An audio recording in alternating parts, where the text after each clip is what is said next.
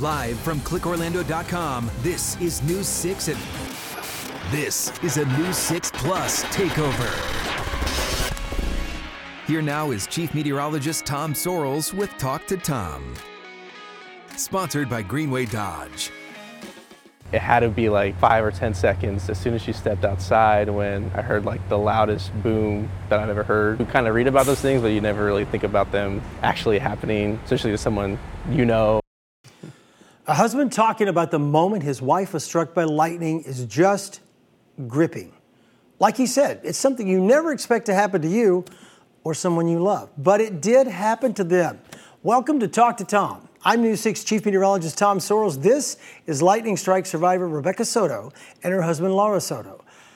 Thank you both so much for coming in to talk to us today on Talk to Tom about this. We've told you their story before here on News 6, but for those of you who don't know, Rebecca, you were the one who was struck by lightning. Mm-hmm. Talk to me about that day, that moment, and how it happened. What happened? Yeah, so I just finished the workday at home and had the Beyonce concert the next day that I was really excited about. So I was getting my outfit all laid out and ready. I just finished, painting my nails, getting hyped. Regular we're stuff, excited. Yeah. And I don't remember much, but my guess is probably like getting ready to rain outside, and so I wanted to take the dog out real quick before the rain started. So that was August 15th was the day, and I honestly don't remember much about even much of that day or afterwards. Well, okay, so you say you're getting ready. There were no warnings? You didn't know of any warnings or any approaching? No. Hadn't heard any rumbles of thunder? I don't remember. just normal day, nothing. Wow. So you step outside and boom, obviously you did get hit. You were the one who found her face down. Tell me about that. Yeah, I mean, like she said, it was just kind of a typical evening, both ending of the day, decompressing from the work day, and yeah, she goes outside. We've lived in Florida for a few years now, so you can kind of tell, like, oh, I think it's gonna rain soon. Mm-hmm. So, like she said, she wanted to go take our dog out to potty before, it started just pouring.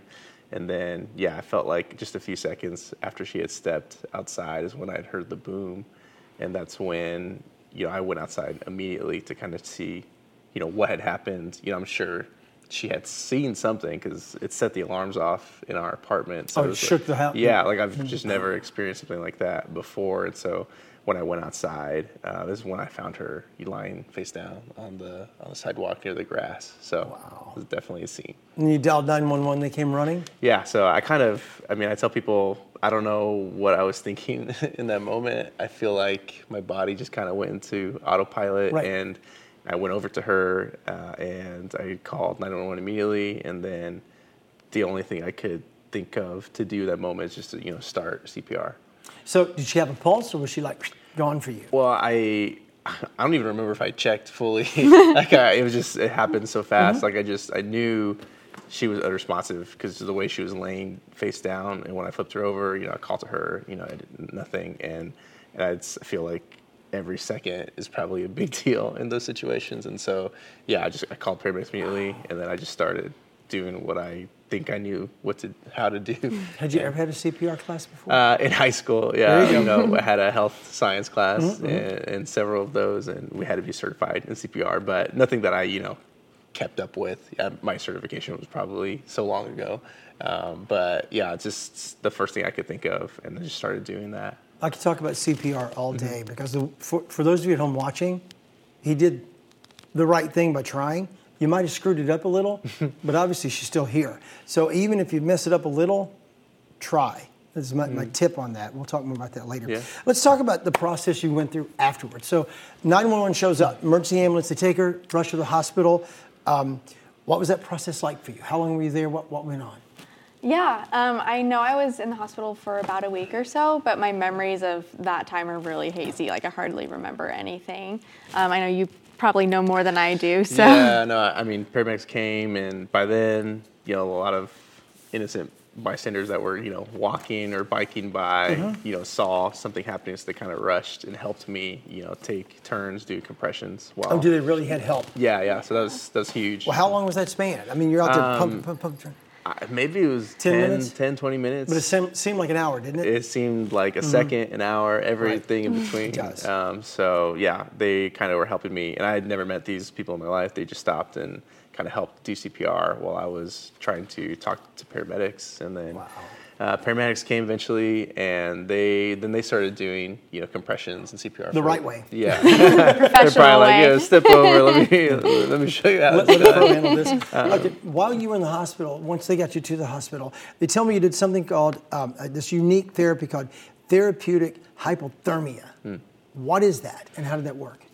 Yeah, so I mean, it basically kind of freezes her body to the Slow point. it down? Yeah, it kind of slows, all of her, organs and functions, things like that. Because they had, I'm trying to think of where she wasn't unresponsive when she got to the hospital, because they were able to, defibrillate her back on the way there, but they had put her using, pain meds, things to like keep her under so they could, regulate and figure out, what her body was doing. At first, they had you sleeping like 20 hours a day after the lightning strike, so you were going to be unconscious most of the time. How's your energy now? You doing okay? Yeah, I'm feeling much closer to normal now. Pretty normal energy levels. I get tired a little easier now, so I try to take things slow, like listen to my body. Like I joke with my friends, like I have a 2 activity per day limit now. If I have work and an appointment, then that's it for the day. So just taking things slow, like physically. But I'm awake during normal waking hours, which is different than before. So it's nice to have that sense of normalcy. Different than before the strike? Or different just in the beginning, after the strike? Yeah, after the strike, Okay. yeah. So you were sleeping 20 hours a day is a long time to be sedated. Right, yeah. Yeah, so I was sleeping a lot, especially, probably in the hospital, and then after we got home. How long were you in the Slept hospital? a lot. I want to say it was like at least 5 days. Wow. And they send you home. And still say sleep a lot? Or you just did? No, they just let her take her body at her own pace, and she was just really fatigued, and she was just really tired all the time, and a lot of that led to just sleeping most of the day. So. Okay, well, you both look like you're in pretty decent shape. You work out, you run, you walk. What do you do for exercise? I'd like to take our dog on walks. Okay, so just long walks? Yeah, so the first walk that I took him on after getting back from the hospital. Not good? I went too far. I thought it'd be good for us to get our legs and everything moving again, but I was pretty sore pretty immediately after we got back home. So. But you said the energy level's back. Yeah. You think your capacity is there. Yeah. So now you're walking the dog at great length. Yeah. Or you could. Talk to me about your real friend pack, because you've been here how many years now? Originally from Kansas. We moved summer of 17, so a long time. So a good bit, yeah. And you have some friends. You have a tribe. Yeah. A group of people, your friends, your homies, everybody from your church, your neighborhood, whatever. Yeah. And so they were able to rally around you and help you out with all this? Yes, they came immediately. I called one of my closest friends. Her name's Tiffany, and she's like a sister to us, to me. And yeah, she came. She was the first call, because we don't have immediate family here in Florida. They're all in Kansas, so I didn't really know who to call at first, honestly. Usually this is where you would call your parents, but not this time. But we have a really good, close group of friends that, we kind of closed that circle, and those people were there for us, and they actually stayed in the hospital in the ER with me throughout the whole night, just waiting. We didn't have a lot of answers to things then, but they were kind of helping me have some kind of sense of normalcy, a laugh here and there, a joke here and there. So really grateful for our friends that were there through all of that. So what were the doctors saying to you? They had to be saying okay, she's doing a little better, this could be it. She's doing a little better, this could be it. Or they're saying, she's going to come all the way back, you be cool. Yeah, it was a mixed bag. They told us, obviously there's not a lot of data on these types of incidents. Like, you have had incidents where people will get struck by lightning and it's obviously fatal. Other times they'll just pop right back up and go back to whatever they were doing. So, and it's very uncommon, but happens more than you would think. So there's not a lot of data to have a good correlation of what those things could look like. So it was kind of just, we'll see how today goes, see how the next day goes, lots of tests, lots of every acronym you could think of for a test as they perform those. And so they say your brain waves are working fine, you're good? It didn't turn you into Spider-Woman? No, unfortunately, no superpowers or anything. We don't know yet. What a drag. What a drag. I was kind of hoping for you that maybe you could be, the new Iron Woman. You never know. All right, let's talk. You were walking your dog. What kind of dog do you have? He's a boxer. His name's Drake. So his name still is Drake. He came through? Yeah. You said Wow. when you came outside, he was Yeah. just standing there right beside me. Yeah, he didn't so. run. I mean, he's a really good, very well trained dog. But when I came out and I saw Becca unresponsive, he was just kind of standing around, just kind of didn't know what to do either. He's probably really shook from the noise and whatever he saw. But he didn't out abandon there. her. No, he didn't. He stayed right there. He actually got bit by an ant somehow in that process. So that's the only damage he had at that point was a little ant bite. Was he on a leash or was he just walking beside you? Would have been on a leash. Yeah. Yeah. We loose leash walk him. So, but yeah, he's just stood around. Okay, let's talk about you again. You missed some big stuff. Obviously, you're going to be laid out 5 days and then a couple of months at the house. You missed the concert. Yeah, I did miss the Beyonce concert, so I was very bummed about that. I texted him multiple times. I don't Yes. remember, but while I was in the hospital, I texted him multiple times. I missed it. And then, I wouldn't remember. And then I'd text him an hour later, I missed the concert. Yeah, I was maybe you did. very bummed. Sorry. And so you've not heard from Beyonce. She's not going to do a makeup just for you? No, unfortunately, Still I don't holding think out so. to hope. Okay, I totally understand that. All right, let's talk about the GoFundMe. Some of, obviously, we all have insurance, or at least most people should have insurance. It's very dangerous for you not to have insurance. You do have insurance, Yes. but a lot of your hospital stuff was out of network, right? Correct. Yes. Yeah, so we didn't really have a choice in which hospital to go to. Luckily, there's a hospital just down the block from where we live, so that's the obvious choice of where they should have taken her. And yeah, everything unfortunately was out of network for us, but we're still in the process of waiting to hear back. Insurances, talking to hospitals, talking to us, and trying to figure out what's going to happen. So I think we're in limbo right now, trying to figure out all those details. But it can, once you see those itemized things, it can be kind of it freaks you out. It can freak you out. You Freaks see you all out. those numbers, but Right, they're huge. All right, well, listen, guys, thank you so much for being here. I'm so glad this all worked out. A, you're like a poster child for recovery, and B, you're kind of a cautionary tale for me. Because anytime it gets dark and you hear the rumbles of thunder, my head starts spinning. I mean, guys, lightning. And I deal with this all the time. I'm so thankful that you made it through. Yeah. And I'm kind of, it sounds weird to say this, I'm happy you didn't hear a rumble before you went out. Because if you'd heard a rumble and then gone out and gotten struck, I'd be like wagging my finger at you. You should not, I'd turn to your dad, like, Dad says don't do that, whatever you do. But congratulations on making it through. Thank I you. appreciate you both coming in to share your tale. Yeah, thank you so much. appreciate it. And thank you for joining us today on Talk to Tom. Anytime you want to get a question answered, feel free to log on to clickorlando.com/Talk to Tom. And stick around as I answer some of your lightning and storm related questions coming up on the other side of the break.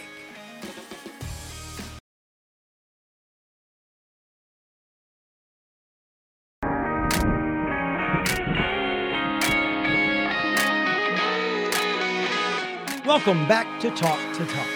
Earlier in the show, I spoke to Lauro and Rebecca Soto about what it was like to get struck by lightning. I don't remember much, but my guess is probably like getting ready to rain outside, and so I wanted to take the dog out real quick before the rain started. I felt like just a few seconds after she had stepped outside is when I'd heard the boom. It set the alarms off in our apartment. So Oh, it was shook like, the house? Yeah, like I've just never experienced something like that before. And so when I went outside, this is when I found her lying face down on the sidewalk near the grass. Her stay in the hospital and what life has been like ever since. I get tired a little easier now, so I try to take things slow, like listen to my body. Like I joke with my friends, like I have a 2 activity per day limit now. If I have work and an appointment, then that's it for the day.